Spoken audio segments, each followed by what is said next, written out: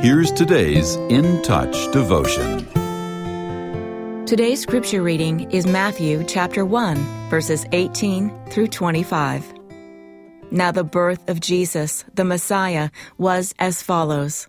When his mother Mary had been betrothed to Joseph, before they came together, she was found to be pregnant by the Holy Spirit. And her husband Joseph, since he was a righteous man and did not want to disgrace her, planned to send her away secretly. But when he had thought this over, behold, an angel of the Lord appeared to him in a dream, saying, Joseph, son of David, do not be afraid to take Mary as your wife, for the child who has been conceived in her is of the Holy Spirit. She will give birth to a son, and you shall name him Jesus, for he will save his people from their sins.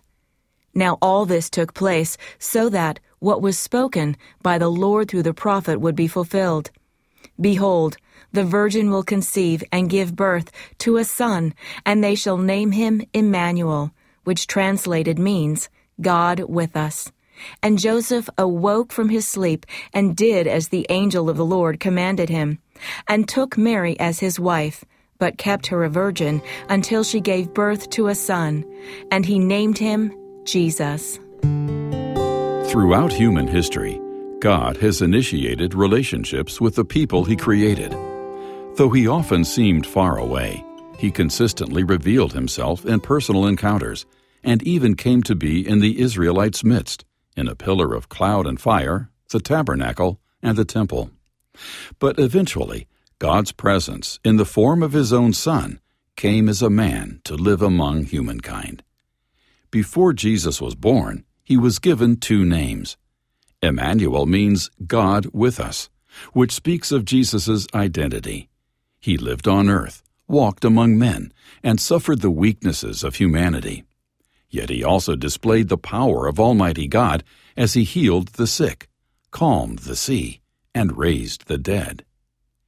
Jesus means the Lord is salvation, which describes His purpose, to save us from sin by means of His death on our behalf. Jesus took on a human body to offer Himself as the perfect substitutionary sacrifice for the sins of mankind. Although Jesus is no longer physically on earth, He is still God with us. If you have personally trusted in Him to save you from the penalty of sin, He lives in you through the Holy Spirit, and He has the power to deliver you from any bondage. No sinful habit, painful past, doubt, guilt, or struggle is too difficult for our Savior to overcome.